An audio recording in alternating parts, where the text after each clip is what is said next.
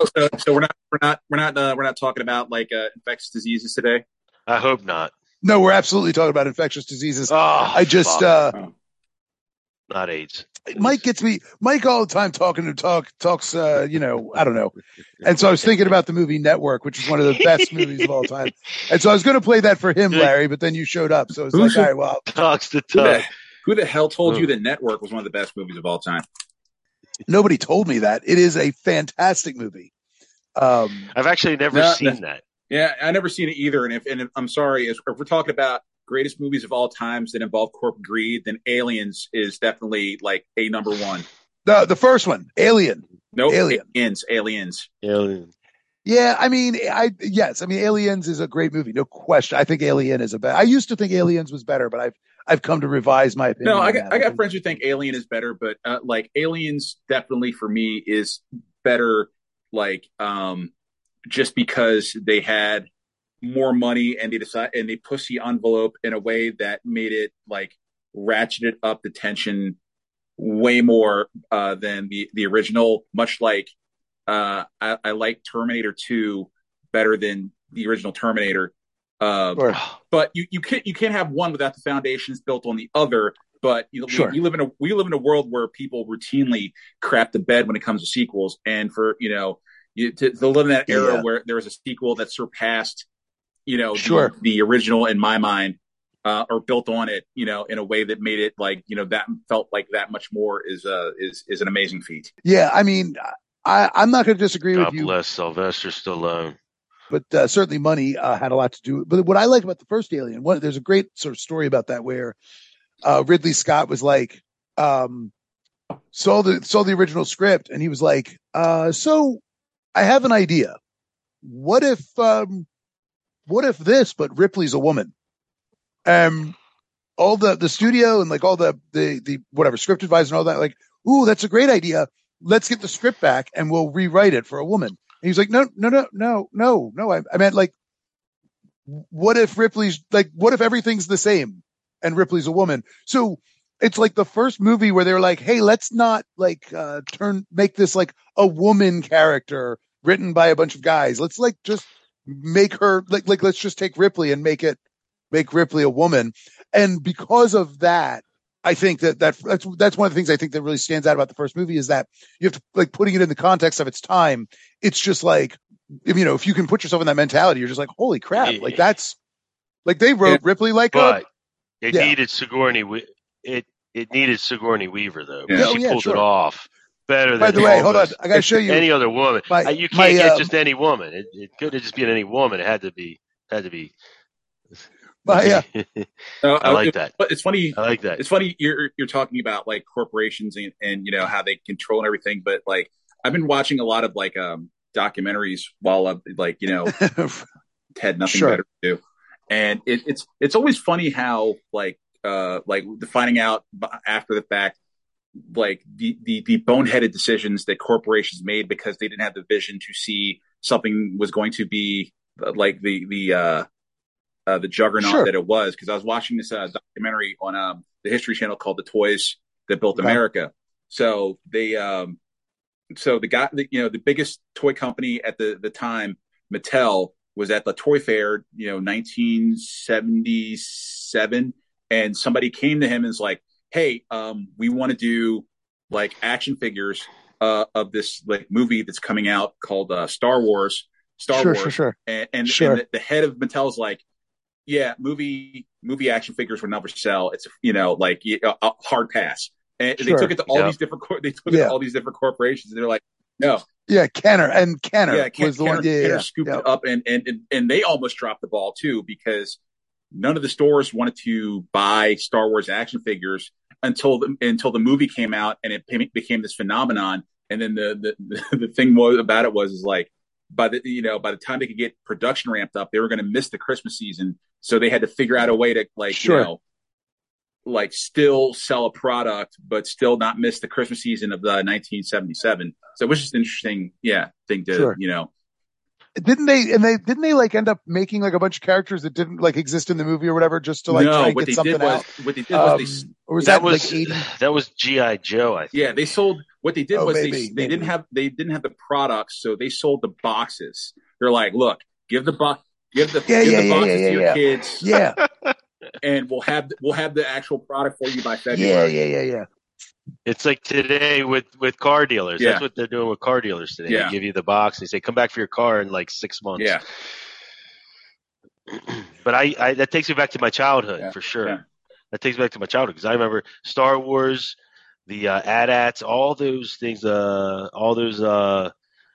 for Christmas. Huh? Well, that was the that was Empire Strikes Back. By that time, the ball was rolling and gathering speed like really quickly. That's yes. So yeah, I had probably everything. And then after that, the GI Joes were kind of the same size. I don't know if the same company made GI Joes, but GI Joe was back Hasbro. Then. Yeah, so like Hasbro was almost late to the game because Hasbro basically they did GI Joe, but the problem with GI Joe was by the time the aftermath of the Vietnam War came, GI Joes had like dropped in popularity precipitously because there was an original model that were a lot bigger, right? There was like they were almost like dolls. Actually, they were like dolls. You almost. know, Star Wars actually codified the whole 3 3/4 inches size because when they were designing the toys, were like, well, if we make the toys the size of GI Joes, the actual like vehicles are going to be as big as a coffee table and prohibitively expensive. So we got it. So we're gonna. So they're basically like, well, they just eyeballed it, like making this size. Okay, cool, that kind of thing. Yeah, because the original GI Joe didn't come with well, I think there might have been a Jeep, but they didn't like generally come with vehicles. They just had like a machine gun and like a pack and whatever. Yeah, good stuff. The toys that made me is a pretty interesting. I've seen. I like that. Yeah, completely unbalanced. Come on now, Brian. That's pretty awful. Oh my God. He's unbalanced. This guy is a lunatic. These men lived in a much different time. God, we got some kooky people back in this time. It's not obvious that we are professionals. You're not paying attention. We know what we're doing. But I'm serious. Can we start already? Welcome back to Unbalanced Views of History, a mostly American history podcast. I'm Brian, just a regular old history dude. And in each episode, I try to teach a little something to a guy who essentially is early aught Snoop Dogg without any of the drip. That is, he's always got his mind on his money and his money on his mind. He is my very good friend of me, Mike. How's it going, buddy? How's San Francisco? San Francisco's beautiful. And expensive, too. Except for the homeless people behind me taking a crap on the street, which is like an everyday occurrence now. And Pelosi just got mugged again over here to the left of me. So other than that, everything's great.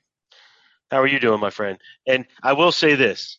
I will say this. It's a great day in San Francisco as well as where you are, just because it is your birthday. And special happy birthday to Brian. This is a very special edition. Yep. The birthday edition of our podcast. So Indeed. Happy birthday, Brian. Thank you. 26 today. Yep. Can you believe it? You look it. You look it. To what? To the second power. Math joke. Yeah.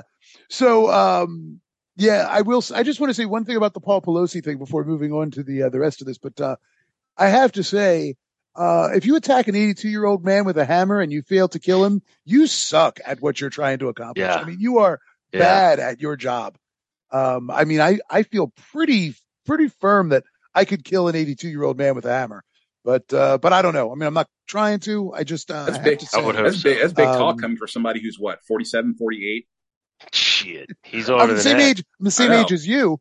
I know. Yeah, like look, I'm just saying. Everybody thinks they can, they're a badass with a hammer in hand until that, like that arthritis or whatever, like, or your joints start flaring up. You're like, you know what? So, hey, it's a good point. Yeah. I just, I mean, yeah, if the nerve damage in my hand holds out long enough to grip the hammer, I think I'd be good. Yeah. Anyway, we are, as I'm sure you now know, again, very grateful and very pleased to welcome back to the pod the very generous and talented comedian and actor, and according to my notes, and I don't know if this is true, the Tim Hortons unofficial spokescomic. Is that right? As far as I can tell. No, I am not. I am not Tim Hortons spokescomic, because that would imply like a level of income that I do not have right now. So, well, as far as I can tell, you're the only American that Canadians enthusiastically invite back to their country. So, Larry XL. No, there are others. There are definitely plenty of others. I see your accolades online. I don't see anybody else. Everyone else is like, stay down there, please. Keep your crazy south of the border if you don't mind. Thanks so much. Yeah. So welcome back, Larry. Good to be back. Gentlemen, I'd like to get back to our roots here in episode 3 and ask briefly, as I don't want to be too long tonight, but what's your sunshine tonight, guys? Or this week, I guess. Larry, go ahead. You first. What is my sunshine? I've gotten caught. I've had time to get caught up on a lot of the nerd stuff that I've been missing because of work the last year or so. Like in the last week, I've finished the new season of Stranger Things, watched the new Doctor Strange movie, and read a couple books. I was going to say I've gotten some time to catch up on some things. Have you guys seen this Game of Thrones show? There's a new one. No, sorry. Daenerys. What's her name? Daenerys. She seems like she's going to be Daenerys. Thank you. I was like, is it Daenerys? Are you sure it's Daenerys? Is it not Daenerys? This Targaryen lady seems like she could be trouble. That's, Anyway. Yeah, well, I didn't have HBO when it was like when it came out. So I borrowed the first season on DVD. I watched it and I'd read like the novels. Sure. So like, I thought the first season was great, but I never just got around to catching up with like the second, third, fourth, however many seasons it ran. So it was just one of the things. I just do remember one time it was Sunday night and everybody on Facebook was like it just total OMG mode. And I was like, oh, they must have hit the red wedding by now. Yeah, red wedding. I've seen about 2 episodes of that show. The first episode and then that episode, the red wedding episode. So I know exactly. Yeah, not watching anything else. That would be a really weird episode to jump in on. Yeah. I don't care about any of these people, and they're all getting murdered. Okay. Yeah. All right, yeah. cool. Yeah. It kind of summed it all up for me. Yeah. Right. What's your sunshine, Mike? Yeah, we were kind of discussing it a little while ago. It's same as if before. If you do just this, kind of trudging along, chasing bullshit, the dream, baby. Okay, that's fine. I was just if you do this bullshit, listen, my sunshine. I'm helping small business owners get rich thing. I don't even want to do that. I'm chasing the dream. I'm disqualifying you. Chasing the dream every day. I'm getting closer and closer to the end of the rainbow. That's all I can say. Yeah. All right. And that's it. So I won't go into the details because you know how you get triggered and stuff. So yeah, no, I'm trigger warning. Yeah, that's me. I am passionate about the flaws in our system. That's all. Yes, you are. So I'm going to take the easy way out and say it's my birthday. I made it around the sun one more time. So that's my sunshine. The big 4-9, baby. The big 4-9. Jeez whiz. No, not yet. Good Lord, man. I'm younger than you. I'm younger than you. You're not younger than me. I'm younger than you. Are you really? I'm younger than both of you. No, what is this? Yeah, because Larry, your birthday's September, right? But I'm 47. Yeah, we're the same year. I'm just in November. So you just turned 48. So, 47. No, you just turned 47. 75, baby. Oh, yeah. Wait a second. You're the old man on the sea. That's right. So I'll be 49 in January in 2 months. You are almost 2 full years older than me. I like that. My other sunshine is that we signed Roquan Smith, which makes me happy. Anyway, all right. My 30-year high school reunion is Friday or next Saturday. Have fun with that. I don't intend to ever attend a reunion at my high school. Maybe. Me neither. maybe my 75th if I'm still around, just to see if anybody shows. You'll be like the last guy. I can't. Yeah, I mean that would be the only possible way is to see if I'm like I can go in and be like, that's it, that's right, I won, motherfuckers. Anyway, but I doubt that that's going to happen because I'm sure some of those guys are drinking adrenochrome. Anyway, or injecting it or whatever you do with a baby's blood or whatever. I don't know, whatever that QAnon nonsense is. Anyway, all right, so this gives us a good positive starting point. Everybody's happy. So that just means that we have a bit farther to plunge into the depths of our diseased history. So, gentlemen, let's do some history. I know we probably need a refresher. It's been ages, it seems. So in part two, we looked at the specific 1775-1776 smallpox outbreaks in besieged Boston and Virginia, specifically in Dunmore's Ethiopian Regiment during that, and then during the disastrous American invasion of Canada, which Larry turned out to be knowledgeable of, which was a nice bonus. We are halfway through our story, and Congress decided finally to declare independence from Great Britain in typical congressional fashion. They thought now is a good time to start the war since we've been fighting it for about a year. They're like, yeah, we'll do it. We've lost enough. We've lost enough people at this, but yeah, I've been fighting for over a year. Well, we should go ahead and declare the war. Typically, it's 20 years before we declare anything in wars these days. Yeah, we don't declare wars anymore because then you have to have oversights. That's a whole other thing. Yeah. Anyway, it's conflicts now. Just conflicts. Yeah. Police actions or whatever. Anyway, as a brief aside, I do want to acknowledge, just for in case anybody wasn't sure, I am quite critical of the way that America's founding documents are treated with like religious significance. I think it's insane to kind of treat our documents as if they are sacrosanct. It drives me a little crazy.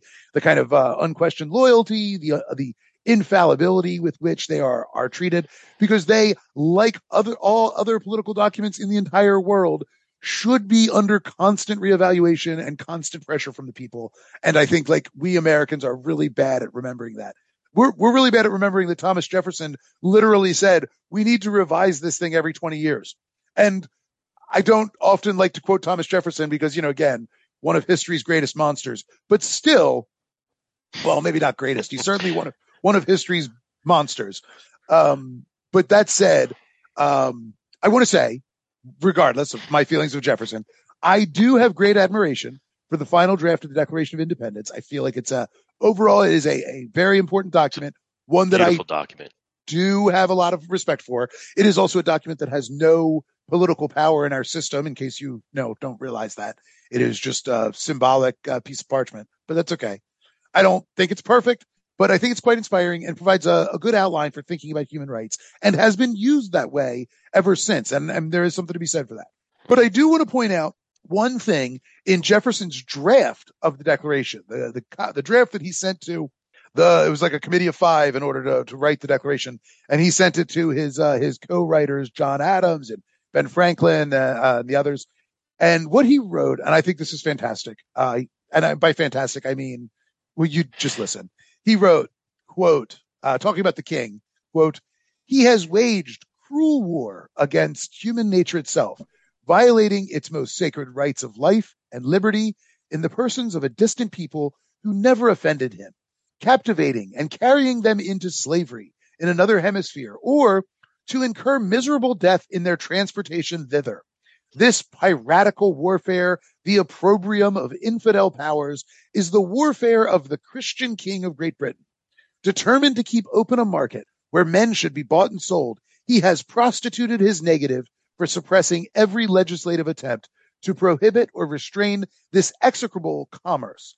And that this assemblage of horrors might want no fact of distinguished dye, he is now exciting those very people to rise in arms among us and to purchase that liberty of which he has deprived them by murdering the people on whom he has obtruded them, thus paying off former crimes committed against the liberties of one people with the crimes which he urges them to commit against the lives of another. So, end quote. So do you guys understand what he's saying there?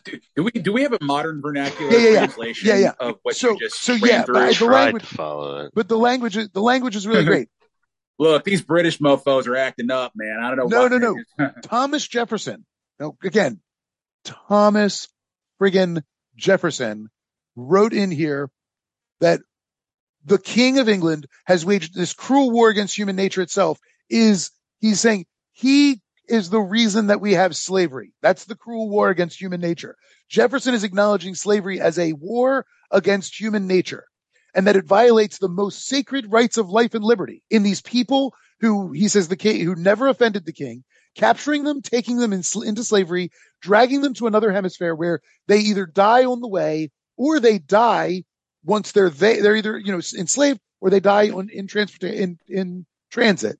And then Jefferson argues that he calls him the Christian king in order to say, like, to point out his hypocrisy. And he says he then, like, prostituted as negative means he vetoed. So Jefferson is suggesting that the colonists had repeatedly tried to eliminate slavery, but the king refused to allow it. And then he says basically now the king is telling slaves to rise up against their overlords and kill them. And he's saying, it's so unfair. He's trying to tell our slaves to rise up and kill us, but the crime was his all along. We've tried to get rid of this, but gee whiz, we keep trying and they won't let us. So none of that, of course, is true, that part. Like, I mean, they've never really tried to get rid of slavery in any way, but like he's trying to lay it all at the feet of the king. But he's talking about Dunmore, like basically saying anybody that rises up and wants to fight on the side of the British will get their freedom. So he's like mad. He's big mad because he's in Virginia. He's like big mad. He's like, look, the king is trying to get these people to kill us, even though we don't really want to have slaves. We've tried to get rid of them and he won't let us. Boo hoo. And this king has committed these cruelties against human nature, but at the same time never mentions, his own cruelties against human nature. So that's what this is saying. It's all about slavery. So what you're saying was, Thomas Jefferson was the Herschel Walker of his day. That is well, he's the people that will the people that say, I believe abortion is murder, but I'm willing to vote for this guy that paid people to commit murder a couple of times because I really, really believe it. He's basically them. Anyway, yes. Yeah, it's pretty bad. And of course, not surprisingly, Ben Franklin was like, we can't include, like, we can't, this doesn't work. Like it takes what was a serious letter and turns it into a farce, Tom. Sorry. I just want to know how the king of England sought to communicate with enslaved people over in this country, because it wasn't like he just put it on his Twitter and everything. It's like really, like how did this information trickle down to this here to before untapped soldier force that has already been subjugated by somebody else, like that's closer, way closer by, than the King of England. Well, that's the whole, again, that's why he's basically blaming Dunmore. Like, so he's like, okay, so the royal governor of Virginia has done this. So since he's the royal governor, he's acting in the name of the king. And so this was the king's idea. You know what I mean? So it's this 3 degrees of separation from the royal governor, who basically has authority to do pretty much whatever he wants, and saying the king did this. But the part that really gets me is the whole, the king. I mean, Jefferson is basically like, we never wanted slaves, but the king forced us to have them. And then and so he kidnapped these people against their will. True. Many died on the way. True. And then he forced us to have them, even though we didn't want them. Less true. And then we've tried to free them, but he won't let us. Completely batshit crazy untrue. And then he's mad because they're fighting for their freedom.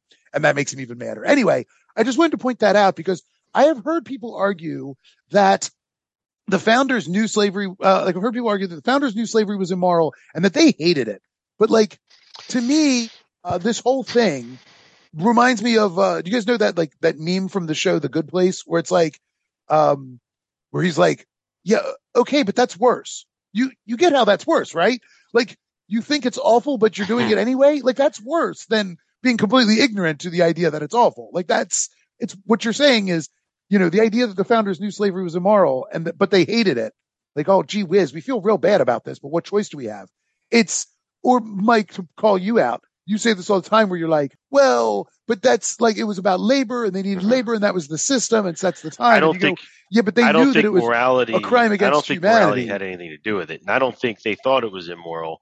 I don't think anyone thought it was immoral. That's why there was a slave trade that was going on worldwide. No. I just think, but hold on. I think that maybe morality started to bleed into it at a certain point.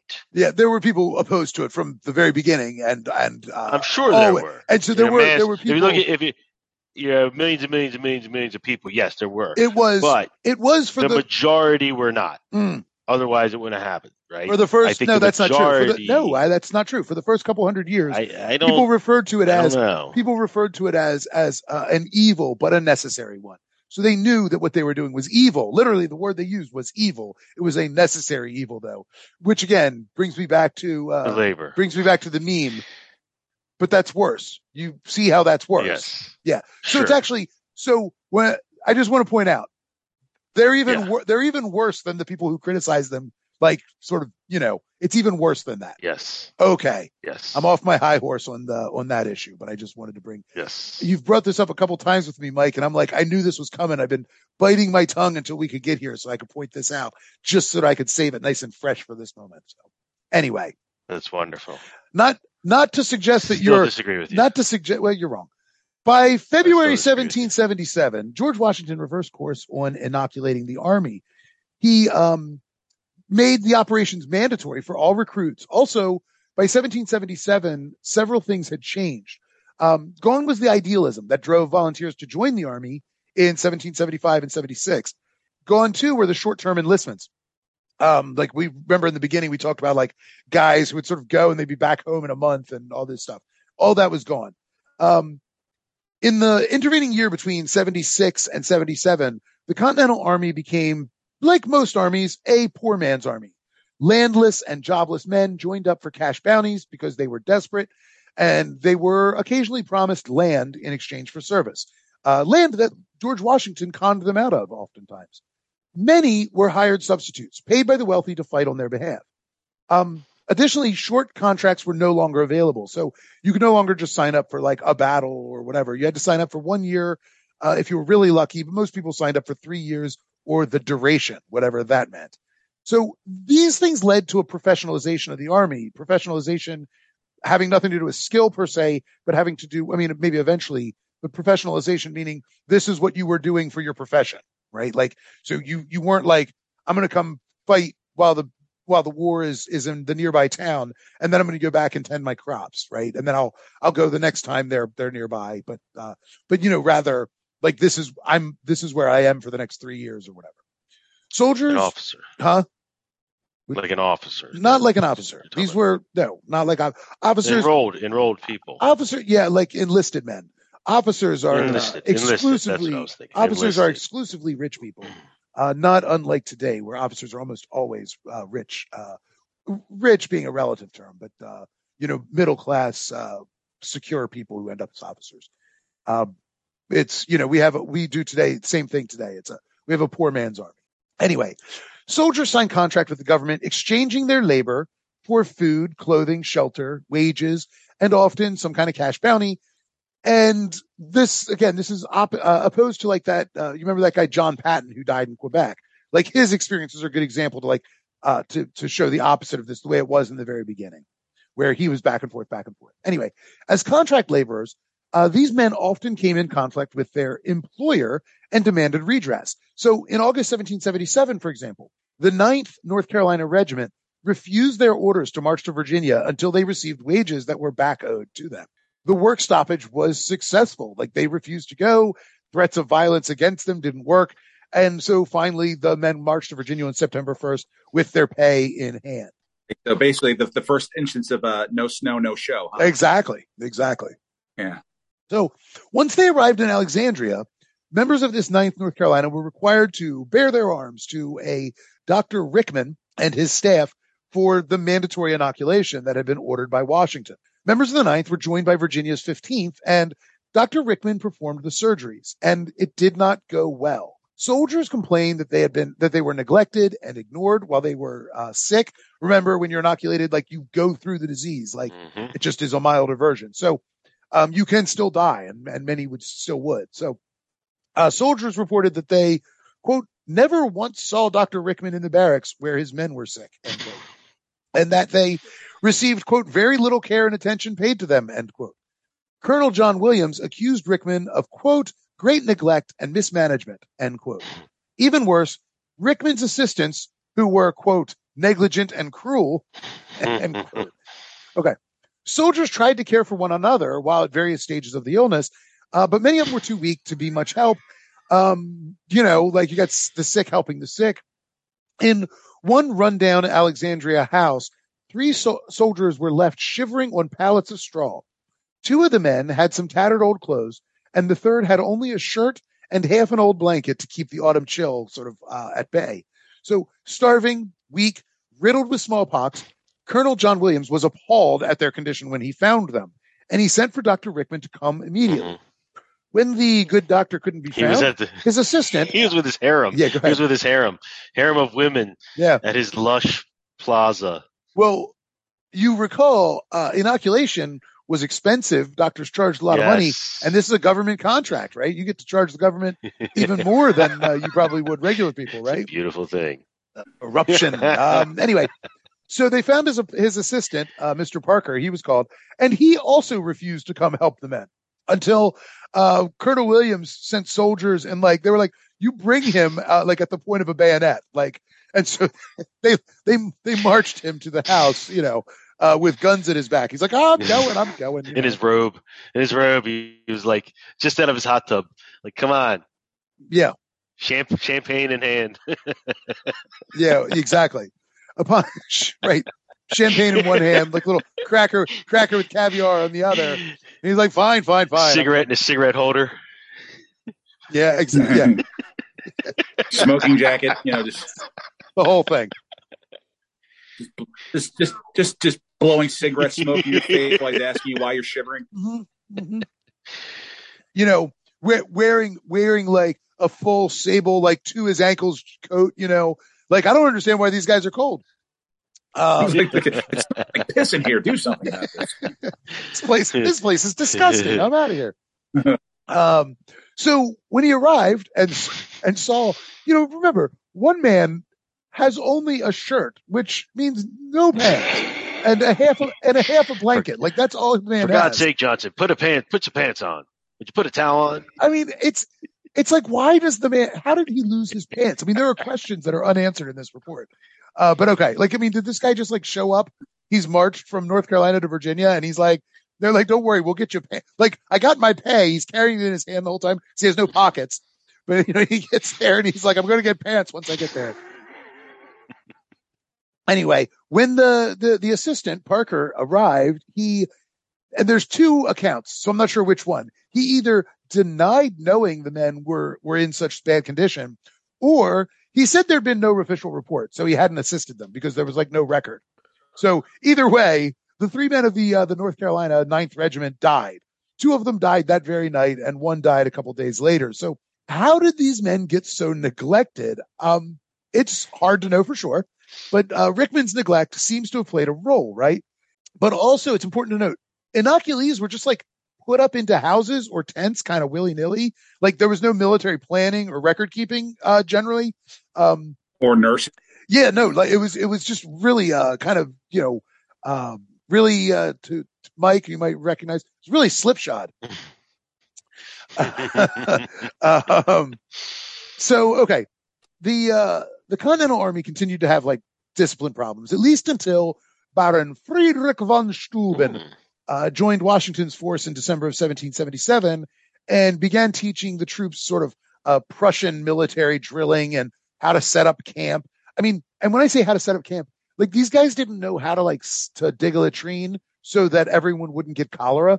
So, they just had no basic understandings, generally speaking. I mean, there were some experienced men, Washington kind of knew stuff, but if you weren't literally in Washington's camp, people would just dig latrines right next to the tents. And it's that is a bad place for everyone's poop to be. You like there's a method for setting a camp.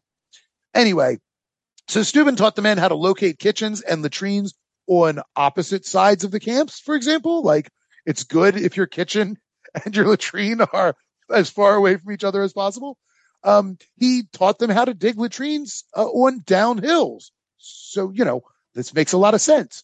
As we all know, shit runs downhill. He organized tents and quarters with officers and enlisted men in rows in order to encourage supervision and like rank divisions. Again, these all seem like basic ideas that nobody knew how to do and no one did. He also started requiring strict inventories and strict record keeping regarding supplies, which really, really pissed off all the quartermasters who were kind of grifting the hell out of the army. And they're like, wait, we have to keep records now? Like, we hate this guy. We would very much like him gone. Anyway, he ultimately managed to save something like 8,000 muskets just alone once his rules were first implemented and they started keeping records. They were like, suddenly we have all these extra muskets that had recent, that previously had been disappearing and stuff. Anyway. And that's how the small business called Sunny Surplus started. Yeah. And they literally are still selling the same grift, the same stuff from that grift. The Army Navy surplus store invented on this day. Once his rules were implemented Army wide, he would drill the men. I'm sorry, he did. He would drill the men every day, which was something that, again, the Army didn't do. They didn't drill every day. So it had not been done anywhere. Now, the men loved him because he used to swear a lot. Now, he didn't speak English. But he would swear a lot in like different languages because he's a baron. I mean, he's a Prussian baron. I mean, when you learn a new language, what's the first thing you learn? You learn the swear words. Yep. So the men loved it though, because the guy is swearing in German. He's like German swears, and then he swears in French for a little bit, and Lord knows what else. So they all loved him, and the officers generally loved him too. He's pretty popular, at least certainly initially. He wrote a guide for military regulations, which was affectionately became known as the Army Blue Book. And the United States Army used his guide until the Mexican-American War. And then they continue to use his book as the model for military regulations to this day. Obviously some of the details have changed, but they continue to use the book he wrote as as a guide. No one had a copy of Sun Tzu's Art of War lying around. No, they couldn't. Okay. They couldn't read. They kept trying to read left to right, and they were like, it doesn't make any sense. Right. And then they got tattoos of those characters from left to right, and they're like, all right, now we're cool. All right, so he was a Prussian gentleman, and he used to throw these absolute ragers of parties there at the when he was at camp. He's a baron, he's a gentleman. Is this after people got better from the inoculations? Yes and no. When I say he threw absolute ragers, we're talking about parties for the officers for one thing. So yes, okay. Generally these are not super spreader events, but I just want to point out he threw all these really these insane parties that would just go on all night, and everybody loved them. So, but I have to say though, there was one weird rule. Good. So basically, you're partying up on the hill and downhill, basically, you've got soldiers sick and dying in puddles of their own feces and piss. Because nobody's really naked from the waist down because nobody's really set any urges to check on them. Well, it's funny you mentioned naked from the waist down because Baron von Steuben had one rule at his parties. No pants. No pants allowed. So they were just I love that rule. Free hanging dong parties at the camps. Look at this. Unbelievable. Oh, we all know what that means. Yeah. Did you have a comment, Mike? Something to Nope. I was biting my tongue there. Go ahead. No, sounds like one of my when I read about my Greeks back in the day. The same. We go down the same trail every time. There's still I know some celebrities that have been known to throw some parties where it's at a certain time in the evening, 11 o'clock, midnight, whatever time it is. It's the rule is either get naked or get out. Yeah, that's about what it felt like. I would imagine because and like I said, everybody loved him. I got to pick up the pace here. I just all of a sudden I'm looking. Yeah. Okay. Because I have no idea how smallpox is gonna like surface in this third act that you're talking I about. like this guy. Yeah. Well, I hope he doesn't get it. yeah. No, he doesn't. He doesn't. So There you by 1777, Continental forces were increasingly made up of foreign-born forces. We like increasingly were just like, using immigrants to fight, which tended to reduce the overall vulnerability of the army to the virus, obviously, because most of our immigrants are coming from Europe at that point, and in Europe, smallpox had been endemic in fact, for much of the world outside the Americas, smallpox had been endemic. So foreign-born troops were more likely to have immunity. But okay, in 1776, Washington's mostly American-born army was pushed out of New York and New Jersey, across the Delaware River into Pennsylvania. And then, of course, on December 26th, famously, and on January 3rd, 1777, Continental forces managed a couple of minor but psychologically important victories in Trenton and Princeton. A number of the men whose enlistments were set to end on January 31st re-enlisted, and the men set up winter camp at Morristown, New Jersey, where smallpox would again rear its kind of ugly head and devastate the army. Anyway, so I know we're moving a little bit back and forward in time, but bear with me. Morristown was along the road from Philadelphia to New York, and so it was a tactical location for Washington's winter camp. But that made it vulnerable to the traffic between the colonies, right? People moving from Philly to New York. And Philly was at the time, sort of the capital of the colonies during the war. So, although that capital moved a bit, but that's neither here nor there. Philadelphia was probably the only place in America where smallpox actually had been kind of endemic. There had been like near constant outbreaks since the 1750s, in part because inoculation was readily available in Pennsylvania, in Philadelphia specifically. And so there were just like constantly people getting inoculated, which then spread the disease to people who weren't. So it became endemic, and people from Philadelphia then tended to be more likely to have immunity. The famous American doctors, guys like Jim Morgan, who founded the University of Pennsylvania Medical College, and the founding father, Benjamin Rush, both performed inoculations in Philadelphia. And Benjamin Franklin actually was an early advocate of inoculation, and because his 4-year-old son died in 1736 from smallpox. And Franklin actually founded a society to inoculate poor children, because he sort of writes about how like the problem is the rich people can get inoculated, but poor people can't. So then they get it and have no recourse. So he started a society and took a bunch of donations to help inoculate a bunch of children. And he managed to inoculate 20 of them. And that was the end of that. So good job, Ben. Yeah, I mean, charity. go. This made Philadelphia an especially dangerous place for people who were vulnerable to smallpox, but didn't prevent it from becoming the capital, of course. Anyway, the threat of smallpox in Philly was so serious, doctors agreed to stop inoculations when the First Continental Congress met in 1774, though it seems that they didn't end inoculations during the Second Continental Congress. So the chairman of Congress's powerful Committee of Secret Correspondence, who was a Rhode Island delegate named Samuel Ward, he contracted and died from smallpox in 1776. Other delegates were inoculated when they arrived from other colonies as soon as they got to Philadelphia. Like Patrick Henry was inoculated by the aforementioned Benjamin Rush, and Matthew Thornton and another delegate from New Hampshire were inoculated by some unnamed doctor, as was Samuel Huntington from Connecticut and many others who didn't leave any written accounts, but we sort of know they were. Philadelphia became sort of a hub of infection for Continentals. So the place basically sent disease out from its borders out into the hinterlands. In January 1776, the Continental Fleet under Commodore Esek Hopkins, who was relieved of duty, by the way, in 1778 for committing torture against captured British officers, but was the only commander-in-chief of the only commander-in-chief that the Continental Navy has ever had. Anyway, he began a slow slog from Philadelphia down the icy Delaware River. When they finally reached the sea on February 17th, smallpox was rampant on his ships.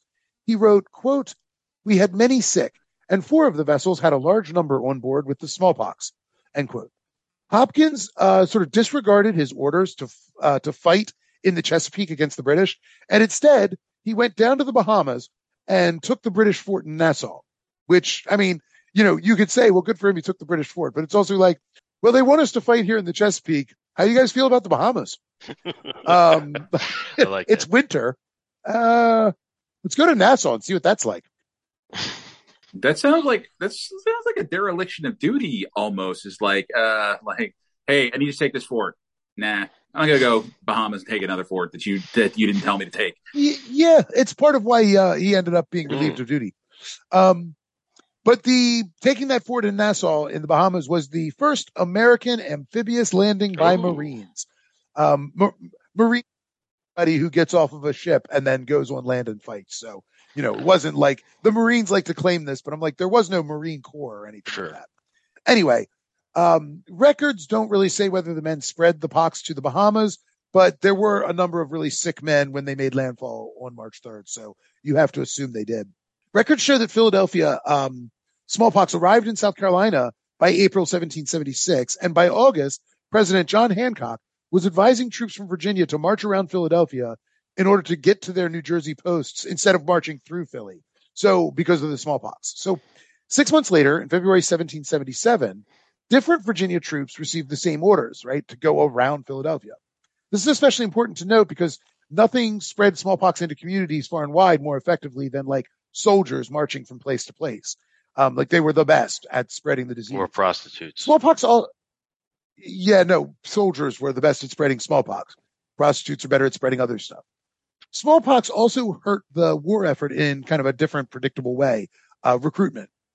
The Connecticut governor, John Trumbull, wrote to George Washington on July 4th, 1776, quote, "Fear of infection operates strongly to prevent soldiers from engaging in the service," end quote.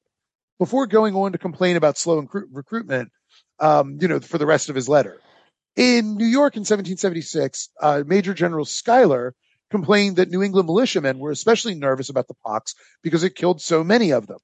In February 1777, Edmund Pendleton, a politician from Virginia, worried that smallpox would, quote, "much retard our enlistments," end quote. A month later, Patrick Henry complained, quote, "the terrors of the smallpox added to the lies of deserters, etc., and deter but too many," end quote. By April, even George Washington had to admit, quote, "the apprehensions of the smallpox and its calamitous consequences greatly retarded the enlistments from Virginia," end quote. Many among Virginia's aristocracy were already inoculated because they were rich and could afford to sort of skirt the restrictions in place in Virginia. So as such, many of them failed to really empathize with the concerns of regular citizens and imagined that their concerns were exaggerated. I know that's surprising because rich people usually empathize so well with poor people. Richard Henry Lee wrote, quote, some evil disposed people industriously propagated rumors that the plague rages in our army, in consequence of which the recruiting business stops and desertions are frequent," end quote. And there you go. There's business, Mike. The business of recruiting. Damn right. Smallpox, in addition to other issues, led by 1778 to a great deal of popular resentment of military conscription in Virginia. Violence broke out among troops numerous times as citizens resisted a draft, refused to bow to other pressures to serve. George Washington's younger brother, John Augustine, summarized the violence and the poor recruitment as follows, quote, "whether it proceeds from the fear of the smallpox and those other dangerous disorders which prevail in the camp, or whether it is from disaffection to the cause, I cannot determine. But in all probability, partly to all three," end quote. I would imagine army recruitment posters there were just like not really doing the it's like, hey, join the army, see New Jersey, lose your pants, get smallpox. Exactly. Yes. Yeah. And then they're like, I don't understand why this isn't working. Yeah. Did you put smallpox in little letters? Yeah. I'll just go work at this. That gets in fine print. Yeah. I'll go fishmonger for a bit. Yeah. I'd rather come home reeking of fish every night. Than God. Yeah. Many men also resented the disciplinary actions that they faced if they were inoculated. If in the last story, if you remember when Seth Warner, that guy from Vermont, basically blindfolded his men and had him go into a tent to get inoculated so they couldn't rat out the guy that was giving him the shot. Well, when he had his pay docked because his men were inoculated and the higher ups knew that his men were inoculated because they were all sick at the same time, but nobody could say who did it. So they basically just took the officer in charge and were like, well, obviously you must have known. They docked his pay. And that was in Quebec, and his men all balked. And for a while we're like, we refuse to fight until you reinstate his pay. Even the Connecticut delegate, William Williams, argued against docking his pay because they said he thought that treating him with what he called impolitic severity, politicians, would cause more harm than good. And it did. And so they were like, oh, our bad. But nothing scared American soldiers more than the possibility of biological warfare. And there was precedent for this. So during Pontiac's revolt, indigenous allies led by the Ottawa war chief Pontiac threatened Fort Pitt, leading Sir Geoffrey Amherst, the commander-in-chief of British forces, to sanction one of the most grievous acts of war in the modern era. According to William Trent, a trader at Fort Pitt, out of regard to them, meaning indigenous people, we gave them 2 blankets and a handkerchief out of the smallpox hospital. I hope it will have the desired effect. And Amherst himself provided written advice a month later, writing to another officer, quote, you will do well to try and inoculate the Indians by means of blankets, as well as to try every other method that can serve to extirpate this execrable race. So basically he's calling for genocide. A genocide there. It bears mentioning that this happened as a result of American colonists breaking the law and moving beyond the proclamation line of 1763, which forbid American colonists from moving beyond the proclamation line of 1763, west of the Appalachians. So because Americans broke the law and went across there, the British ended up going out there. But Pontiac was in rebellion against against the British and Americans at the same time, because Americans broke the law, and their reward was to get smallpox blankets. Anyway, the point is here that Americans had good reason to imagine the British might do such a thing to them, and perhaps they did.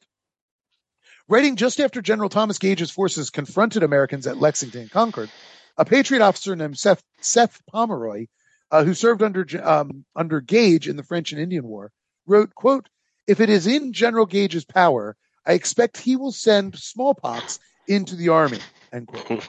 After Sir William Howe took command in Boston from Gage during the Continental Siege, he forced some selected residents to leave Boston. On December 3rd, 4 British deserters revealed that Howe had deliberately infected some of the exiles with, quote, with a design to spread the smallpox among the troops. By December 10th, George Washington received reports that the pox had broken out in Point Shirley at Malden. And even worse, the outbreaks could be traced to some among the first families that had been forced out by Howe in Boston. Washington wrote, quote, should it spread, it would be very disastrous and fatal to our army and the country around it, end quote. Later on, a young man named Thomas Francis swore under oath that he was ordered to be inoculated and then forced aboard a ship out of Boston. The implication, obviously, being that he was sent aboard the ship to spread the disease. Washington described the disease as, quote, a weapon of defense they are using against us, end quote. In Quebec as well, rumors swirled. Though less hard evidence exists, Continental Rifleman John Joseph Henry wrote, the smallpox was introduced by the indecorous, yet fascinating arts of the enemy, end quote. Several witnesses testified before Congress, accusing the British command at Quebec of intentionally spreading the disease. Captain Hector McNeil swore, quote, the smallpox was sent out of Quebec by Carleton, who's the commander in charge. That is the same General Carleton who was so moved by pity at the sight of the suffering American soldiers who had been left behind at Quebec that he had them well cared for. So that's sort of an interesting thing.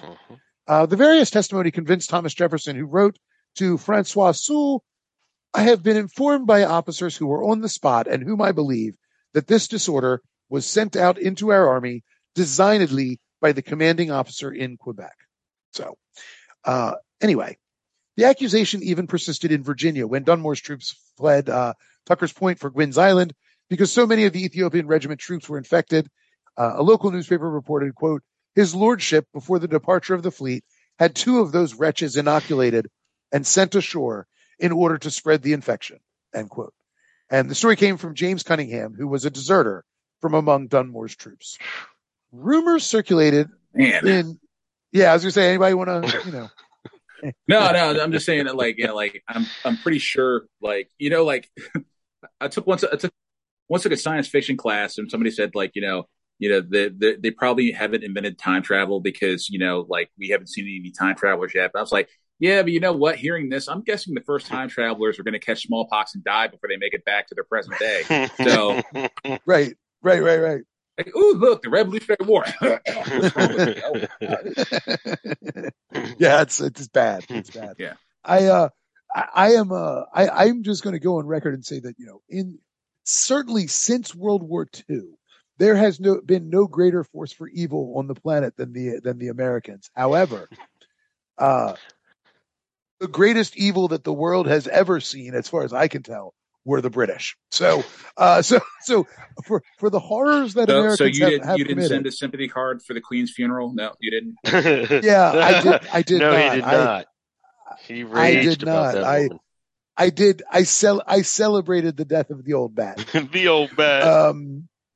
I hope she's, I hope that, Madeleine Albright greeted her in hell and they both went to torture Don Rumsfeld. Anyway, I just can't wait until Henry Kissinger gets to join them. Anyway, I'm sorry to digress real quick. I follow this one account on Twitter that is essentially it's just called like, is Henry Kissinger still alive? And just every day is just like so. It's amazing that he yes. is. It's amazing that he is. Every day the guy's just like inexplicably yes. What? I would have thought horrifyingly.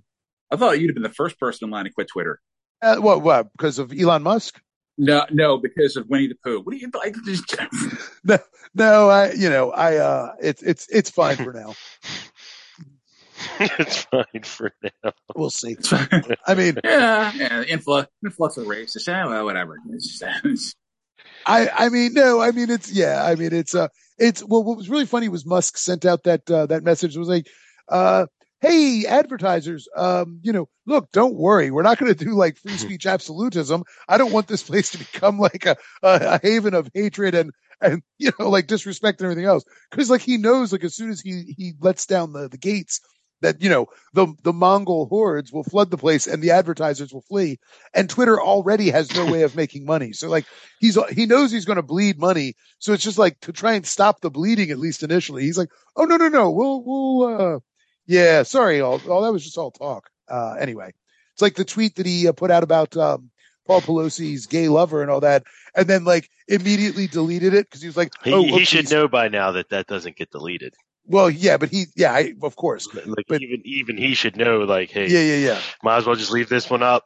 Might as well leave it up. Yeah. Anyway, so rumors circulated in New England in 1776 and then faded until about April of 1777 when they kind of flared up again around an alleged, quote, Tory plan involving great numbers of people, just to be very vague, end quote. Or not to be very vague, end quote, to be very vague. That these people were sworn to secrecy in New Hampshire. Congressional delegates Josiah Bartlett and William Whipple even discussed the plot about the British sending smallpox into New England. And smallpox did break out in 1777 and 78 in New Hampshire and present-day Vermont, still New York then. Among the victims was an 11-year-old Joseph Allen, who was the son of the famed Green Mountain Boy leader Ethan Allen, who wrote, quote, I love his furniture. This is a great quote. He wrote, quote, mortality has frustrated my fond hopes, and with him my name expires.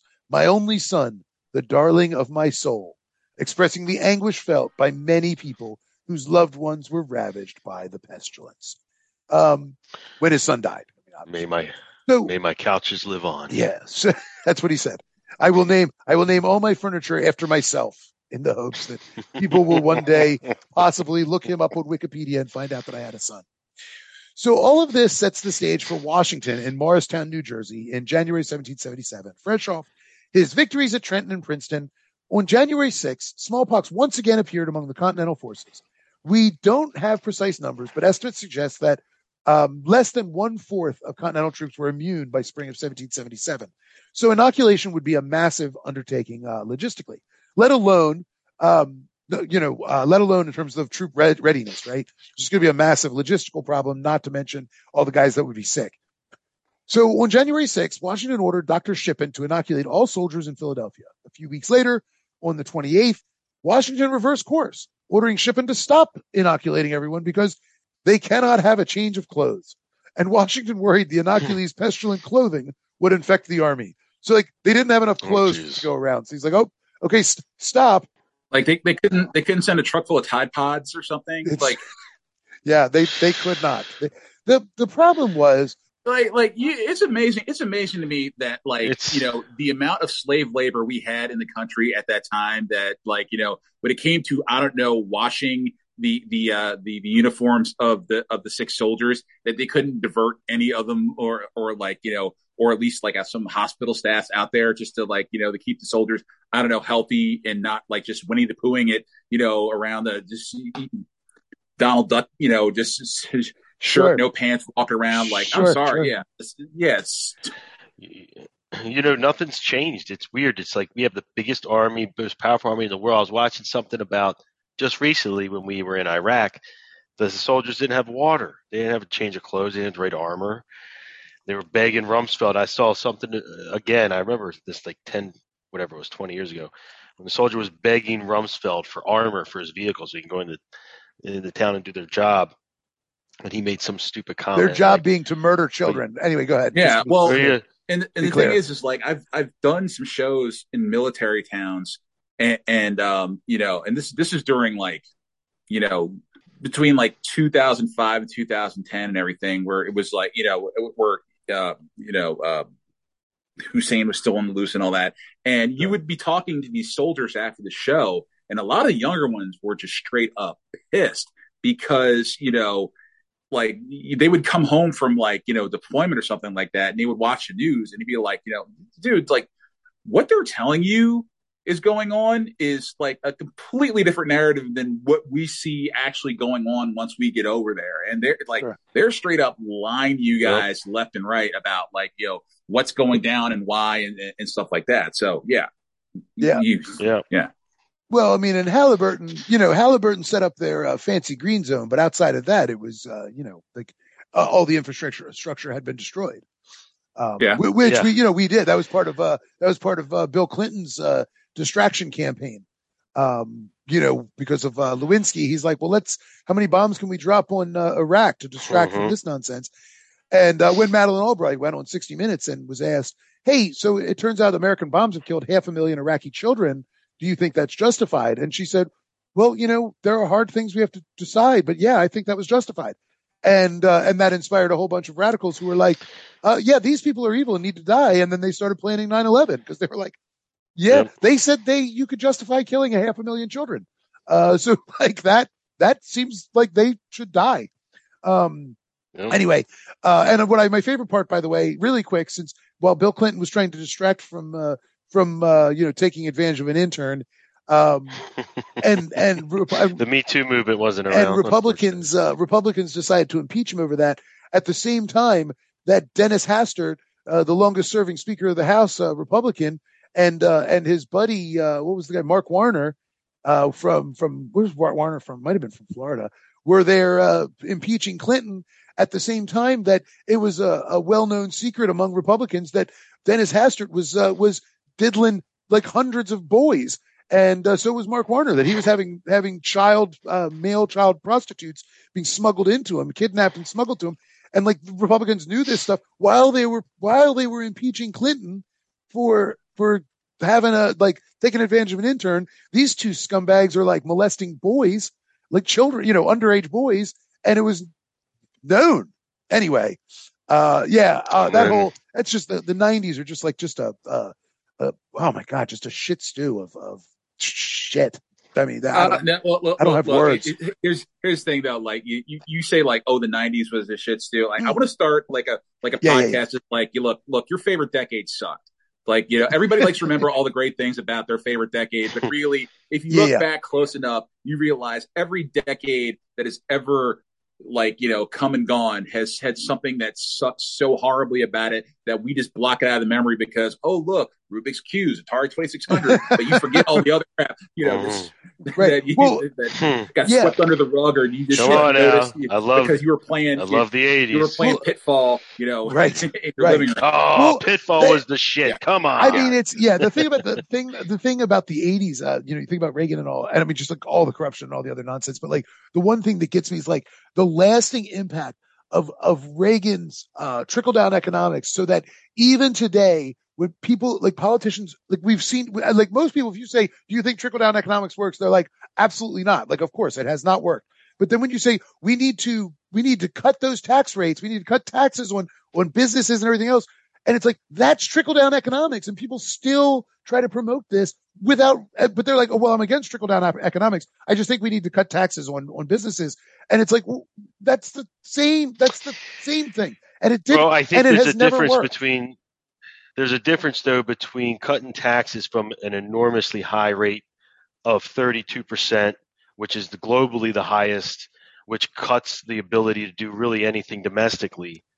And Those jobs are not coming there's back. a middle ground. There's a middle I'm ground. not going to argue with you They about this. said The jobs aren't coming back. It's a lie. It's not going. That's what Obama said, are and he was wrong. Are you trying to say that the United States has a higher tax rate on the rich than say a country like Britain? Corporate, like Britain, corporate tax rate. Okay, yeah, right. Like their corporate tax rate, which was, and I'm not sure exactly what it is now, if it's lower than the last administration, but it was at, I believe, 32%. Yeah, no. Which to do real business globally, you have to be around 11, in the teens somewhere at the highest. Yeah, we were completely out of the ballpark. Yeah, I mean that's why all the jobs went. Yeah, that's why China has a higher tax rate than we do, and yet somehow their economy has been booming.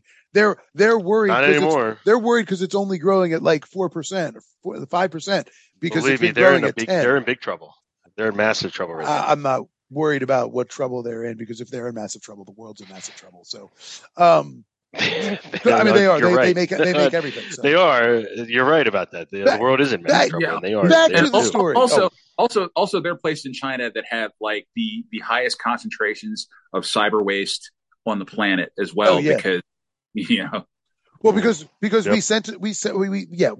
they for a long time took all of our trash, thinking that they could sort it and make and reuse the stuff, and then they have since started to export that stuff to like Bangladesh and to India and elsewhere. And it's our trash is a whole thing too. These are all episodes for other podcasts that I'm not prepared to talk about right now because I'm running late. I'm running overtime. I told Larry it would be done, I'm not. Yes, sorry. Yeah, I'm seriously contemplating just pouring a glass of water on my Wi-Fi router just to get out of this quickly. Awesome, but thank you. I'm glad you're enjoying it. Thank you so much. It's a real compliment, mister. I appreciate it. If you see sparks, flying off to the left, just know that the time is short. It's the best compliment we've had yet, Brian. Yeah. It's good stuff. Okay. Good God.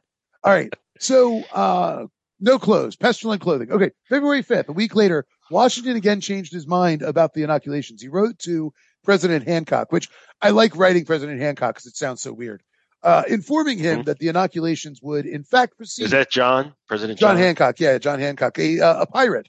It would proceed, writing, quote, I have therefore determined not only to inoculate all the troops now here, but shall order Doc Shippen to inoculate the recruits as fast as they come in, end quote. So thousands of soldiers received inoculation in 1777. And in Virginia, inoculations occurred at Dumfries, Fairfax, and Alexandria.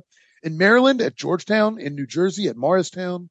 In Pennsylvania, inoculations were set up at Philadelphia, Bethlehem, and Newtown. New York set up at Ticonderoga. Still bad in those places to this day, as people were still waiting.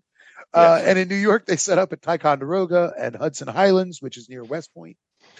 And by and large, the inoculations went well, other than in Virginia, where Dr. Rickman and his staff were repeatedly accused of gross neglect, especially after those 3 North Carolina soldiers died.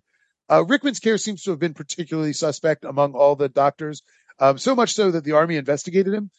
What was funny is in his investigation, he had friends, his allies, who testified on his behalf. But many accused him of what we would call malpractice today. So perhaps there was a scale of inoculations that had an impact. One observer noted on a single day in May, 2,200 North Carolina soldiers were in line to be inoculated. Nearby residents even complained, quote, they had never known any persons have the smallpox so severely before they were inoculated. So, end quote. So he kind of wasn't good at it either. So he was doing too many of them. And apparently I guess he maybe he was getting the I don't know. Maybe he was just doing a really bad job. So leaving people. Or maybe he was double dipping needles. Maybe. They almost inevitably were doing that already. I got three syringes, 300 soldiers. Guess what? It's yeah. Well, okay. God, see, I keep having to digress. When my dad was in the Navy, he said, they went through and they did the inoculations, and this was in the '60s, and he said, for real, they were like they just like went through with the shots, and they were like boom, boom, boom. Didn't change out the needle. He was like, he's like, so like you looked at your place in line, and you were just like, oh man, if you were at the end of the line, that needle was going to hurt so bad because it just wasn't sharp anymore. It's been through 20 arms. Sharp anymore. Do you know how many like iterations of like syphilis and gonorrhea probably got? Yeah, and you went home. And you tried to tell your girl, no, they were inoculating us for 30 needles. Yeah. He told me, he's like, I was third in line because I guess they lined up alphabetically. And Brady Hoff got him there pretty early, but he could have been lying just to, I don't know. I don't know. I don't know what, other than the Playboy bunny tattooed on his arm, I don't know what else he came back to Vietnam with. Yeah. How do you spell your last name? AAABRE. Absidy. ABCD. Yeah, the first three A's were silent. Yeah. There you go. Anyway, all right. So, so they did a lot of them. Nicholas Creswell traveled through Alexandria in that April, and he wrote, quote, such a pock-eyed place I was never in before, end quote. Lieutenant William Murray of North Carolina testified that he and several others were so desperate for care that they ended up hiring their own doctor and paid him out of their own pockets. Another lieutenant claimed that the doctor, quote, never came to see him after the surgery, end quote. The Continental Army eventually... which is the formation of the modern day HMO system. Yeah, no, you're not wrong. Yeah. The Continental Army eventually suspended him in the face of overwhelming evidence, but Alexandria was the outlier. Generally, this went smooth. Private Joseph Plum Martin, who is kind of a famous soldier because he left a really long, detailed diary. Anyway, he was inoculated with about 400 others from Connecticut at Hudson Highlands in summer of 1777. And he wrote, quote, we lost none. I had the smallpox favorably, as did the rest, end quote. And that was more the typical experience for those that were inoculated during this. So you might remember that in the winter of 77, 78, that was the famous Valley Forge winter, memorialized mainly by like the bloody footprints around the camp that a lot of people remember, like because they were left by men with no boots, no shoes, right? No socks, whatever. That fall, the Americans had seen mixed results in the war. Americans suffered devastating losses at Germantown and Brandywine, and General Howe had seized Philadelphia. But Brandywine, incidentally, was where an unranked Polish nobleman named Casimir Pulaski brilliantly countered a British flanking maneuver long enough to allow a retreat and prevented George Washington from getting captured, if not killed. Pulaski was after that named a brigadier general and given command of the cavalry. Now, he's known as the father of the American cavalry. Now, this is kind of an incidental, but it's, I think, a fascinating story. Incidentally, so the 5 foot 1 inch tall Pulaski, his body had been missing for more than 200 years, but it was discovered under the Pulaski statue in Savannah, Georgia in the 1990s. This is the guy Fort Pulaski is named after, and Pulaski Highway is named after, and there are Pulaskis. That is not a fitting tribute. I know it's a bad tribute. Oh my God! Fort Pulaski's fine, but yeah, the highway. It's a good thing adult bookstores aren't a thing anymore because oh my God, imagine that'd be. Yeah. It was all strip clubs and adult bookstores back in the day. Not to mention liquor stores and all the things that go hand in hand or hand in glove. Yeah. Anyway, they found his body under the statue in the 90s, and it created a new mystery because the body that was discovered had a female pelvis, but the rest of the bones were male. So in 2018, they were able to extract DNA from the pelvis and from the other bones, and they tested it, found that it was the same, that they were the same DNA. So it was the same person whose male leg bones and arm bones and female pelvis. And they were able to actually trace it to Pulaski's relatives today and match the DNA. So they know that it was Pulaski. So now they're like, it turns out that Casimir Pulaski was intersex. He had a female pelvis and male and male extremity bones. So he was intersex, which I think is an interesting little side note. Anyway, Continentals had scored an important victory in the New York campaign with the stunning victory at Saratoga, which was the victory that convinced the French to officially enter the war. They officially recognized the new country of the United States in February of 78. And a brief note about the Battle of Saratoga. General Benedict Arnold led a daring maneuver during the Battle of Freeman's Farm that inflicted really severe casualties on the British troops under John Burgoyne. But the Americans had to retreat anyway.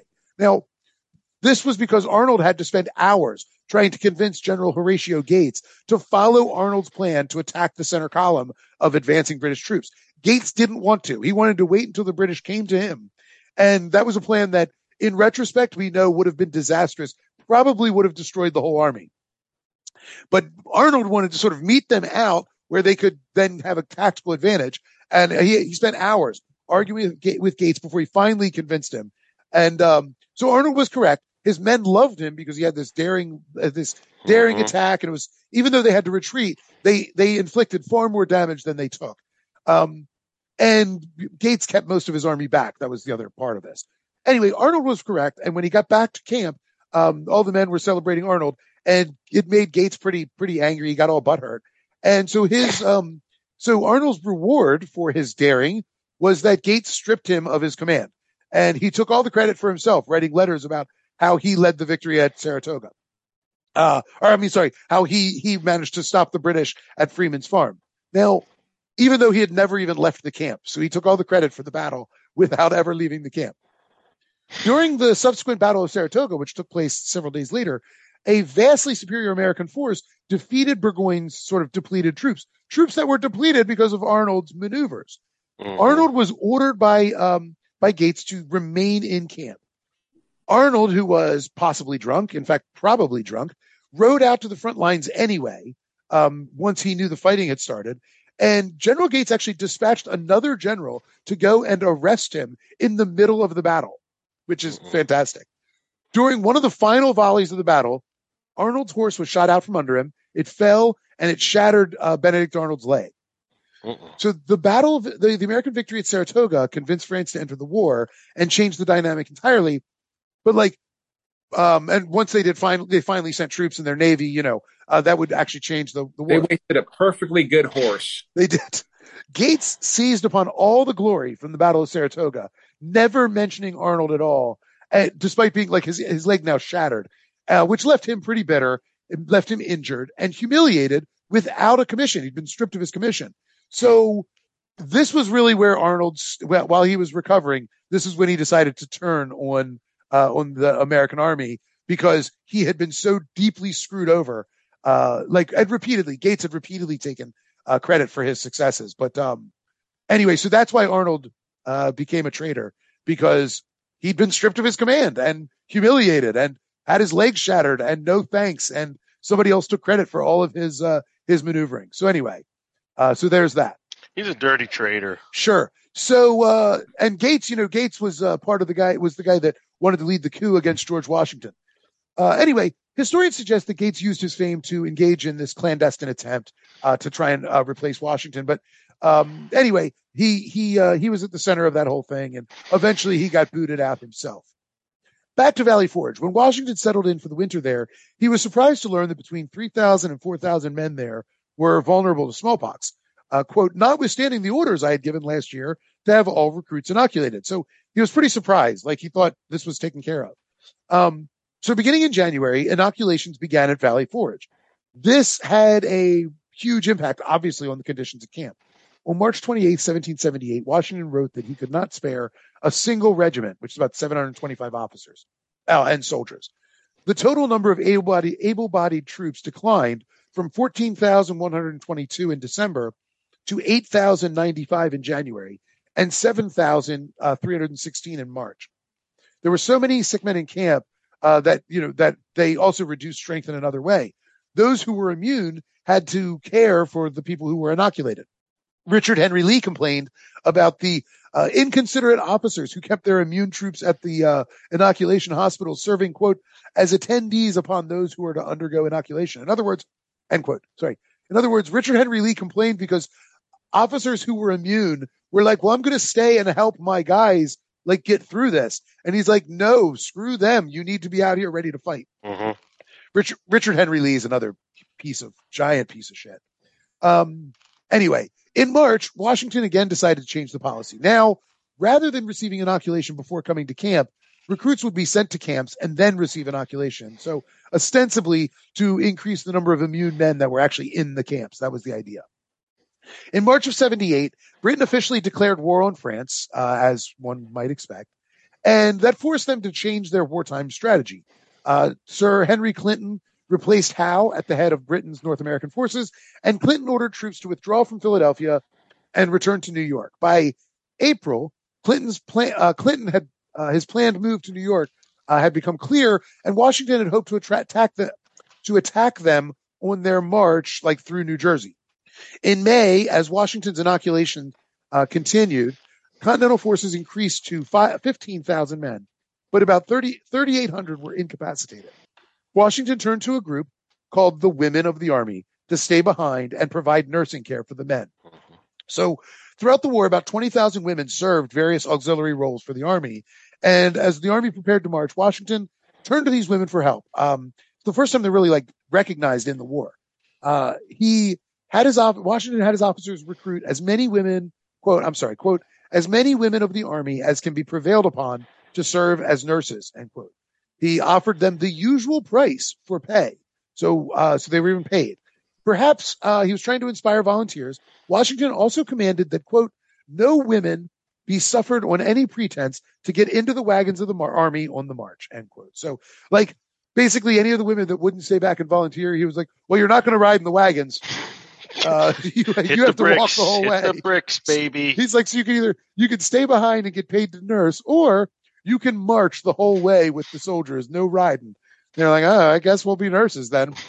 Your choice. At the end of June, Washington's army, freshly trained by Baron von Steuben and smallpox-free, engaged the British in the Battle of Monmouth, where the legendary Molly Pitcher took up her husband's gun after he fell, and she fought on. The battle was inconclusive, but for the first time since the war began, Washington did not have to fight the smallpox virus along with the British in the Northern Theater.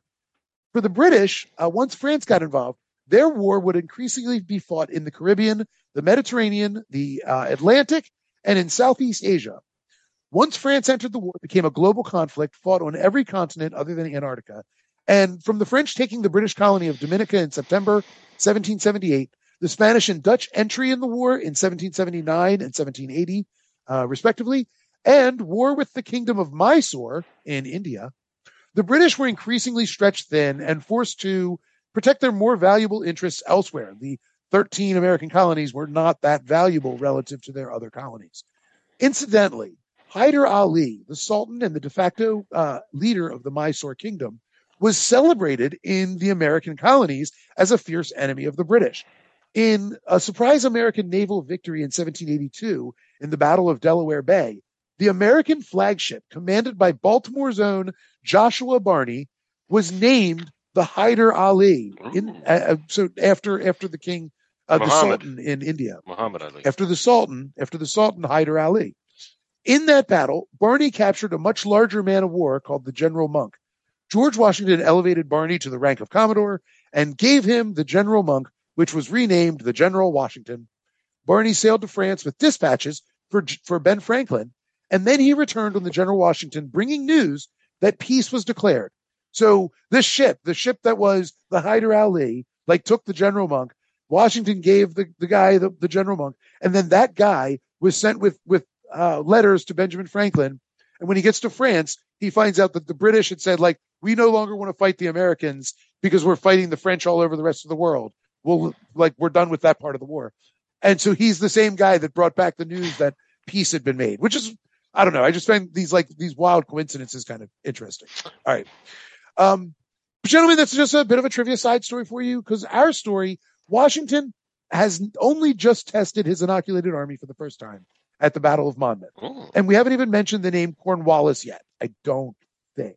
So with the critical phase of the war and the 13 colonies still to come in our tale, my friends, I think that is an episode of the outstanding podcast, Unbalanced Views of History. The first, the best, and I think the highest rated history podcast in America. Don't look into that. It's not true. Don't worry. Yeah. It's on my vision board. I believe it. I'm manifesting it. Yeah, don't like make a Benedict Arnold level enemy out of another podcast just because we're taking credit for something they did. We are better. the only history podcast in America. That's right. So we don't have to fear any other No podcasts because there are competition. no. Is this a history? Is this a history like podcast or a true crime podcast? Because it's a history of true crime. yeah, true atrocities. It's a true podcast. atrocities for sure. Although we did have a good true crime story. Yeah. So, gentlemen, any thoughts before we? Yeah, you did. You solved the murder mystery by declaring you knew who did it, the guy who obviously did it. But the mystery was what happened to him. Yeah. Sorry, Larry. We're doing inside baseball. I apologize. That's right. Okay. Sorry. That was the last story we did. This murder mystery in Chinatown in the turn of the 20th century, and like it's kind of obvious who the guy who committed the murder, but like he disappears into thin air despite there being like a global dragnet trying to catch him, and like that's the whole kind of mystery about the whole thing is like, you know, he never should they never find him. So anyway, any thoughts on our smallpox adventure so far? No. None Really. whatsoever. Smallpox sucks. I know that. But here, this is what I'm thinking. George Washington has the troops. They got the thing behind them. They're ready to kick ass and take names. So I'm excited. I'm excited to see what they do next. Sure. I mean, it's a mystery. I can't imagine. I don't know how this story ends. I don't either. I've never seen this one before. I don't know. I wonder if the plucky 13 colonies are going to make it. I don't know. They're the underdogs. Larry XL? Well, I do have one of my CDs handy, so like just to show you that this is something you could go and buy online, or one of my shows. I have a show November 12th at the Milton Theater in Delaware, and then I have a show at Crosstown Brewery in Williamstown, New Jersey, not far from where this podcast was set at a certain point. Morristown, Williamstown, close to Morristown. Yeah. Very cool. Well, yeah, Central Jersey. It's a small state. Yeah. I mean, it's a small state with lots of people. No, it is not. No, it is not. As somebody who is driven for Lyft and DoorDash in that state, I'm like, that is a vast state with a lot of very distinct socioeconomic ecosystems within. Okay, sorry, I live in Florida. It's a small state. Yeah. Okay, yeah. It's especially every time I think about like driving to Key West, I'm to drive. Yes. Having you drive across the Florida Panhandle, that's definitely like a soul sucking experience. That is, very much, yeah. I drove from North Central Florida to Austin, Texas, by way of I guess I stopped in Huntsville, Alabama on the way. I've driven through some backcountry from Panhandle to Mississippi Delta, backcountry. It was quite the trip. It's the Redneck Riviera, baby. Yeah. The Redneck Riviera. Sorry, I forgot Huntsville, New Orleans, and then Austin. But yeah. Now, granted, you can get some of the best seafood you will ever eat, like on that trip, but like still, just the lack of scenery and culture on those drives is kind of like staggering.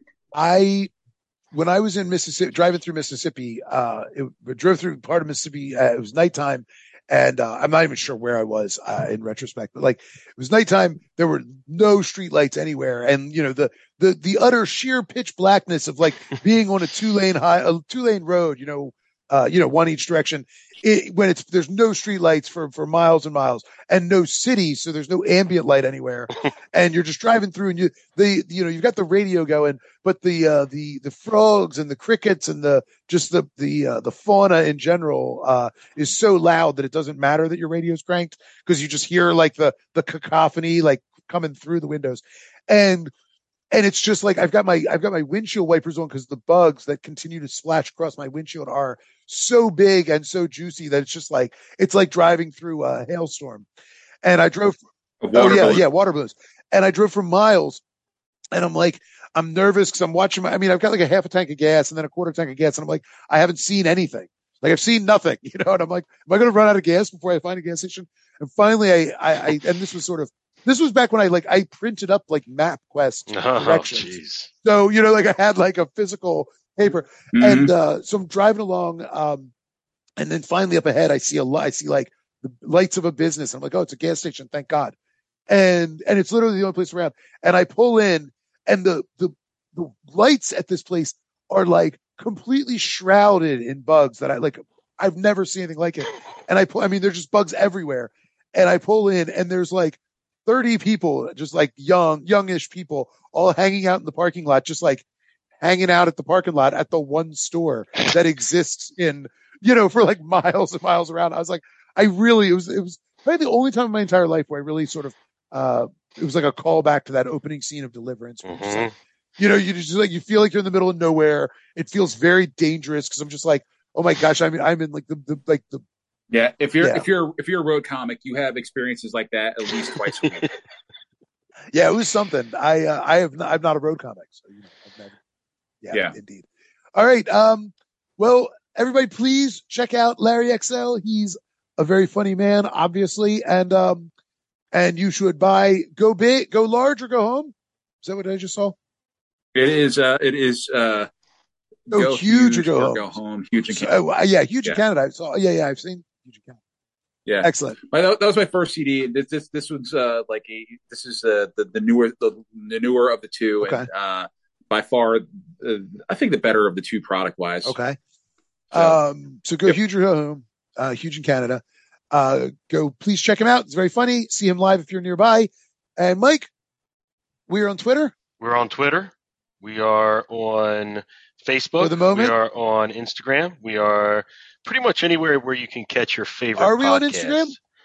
I've put us on Instagram, but I don't know if we have an actual Instagram account, but we have been on Instagram. You can catch us if you go to my Instagram, but otherwise I would go to your favorite podcast spot, whether that be Podbean or Apple Pod or whatever. And so for the people who are listening to this podcast already on their favorite podcast app, please go to your favorite podcast app to find us and share it. You can share it. Mike, and if someone has shared this with you, go to your favorite podcast forum and listen and like and share. Another excellent job plugging our pluggables. Thank you. Damn right. Send us an email too. We have an email address too. Tweet us at Unbalanced. Brian will definitely check that because the talent does not answer emails. Email us at unbalancedviews@gmail.com. You find us on Facebook.com/unbalancedviews. And I don't know, Mike has an Instagram. Good luck. I hope you can find it. We love our Unbalanced listeners. Thank you for listening. And I'm actually going to say goodbye.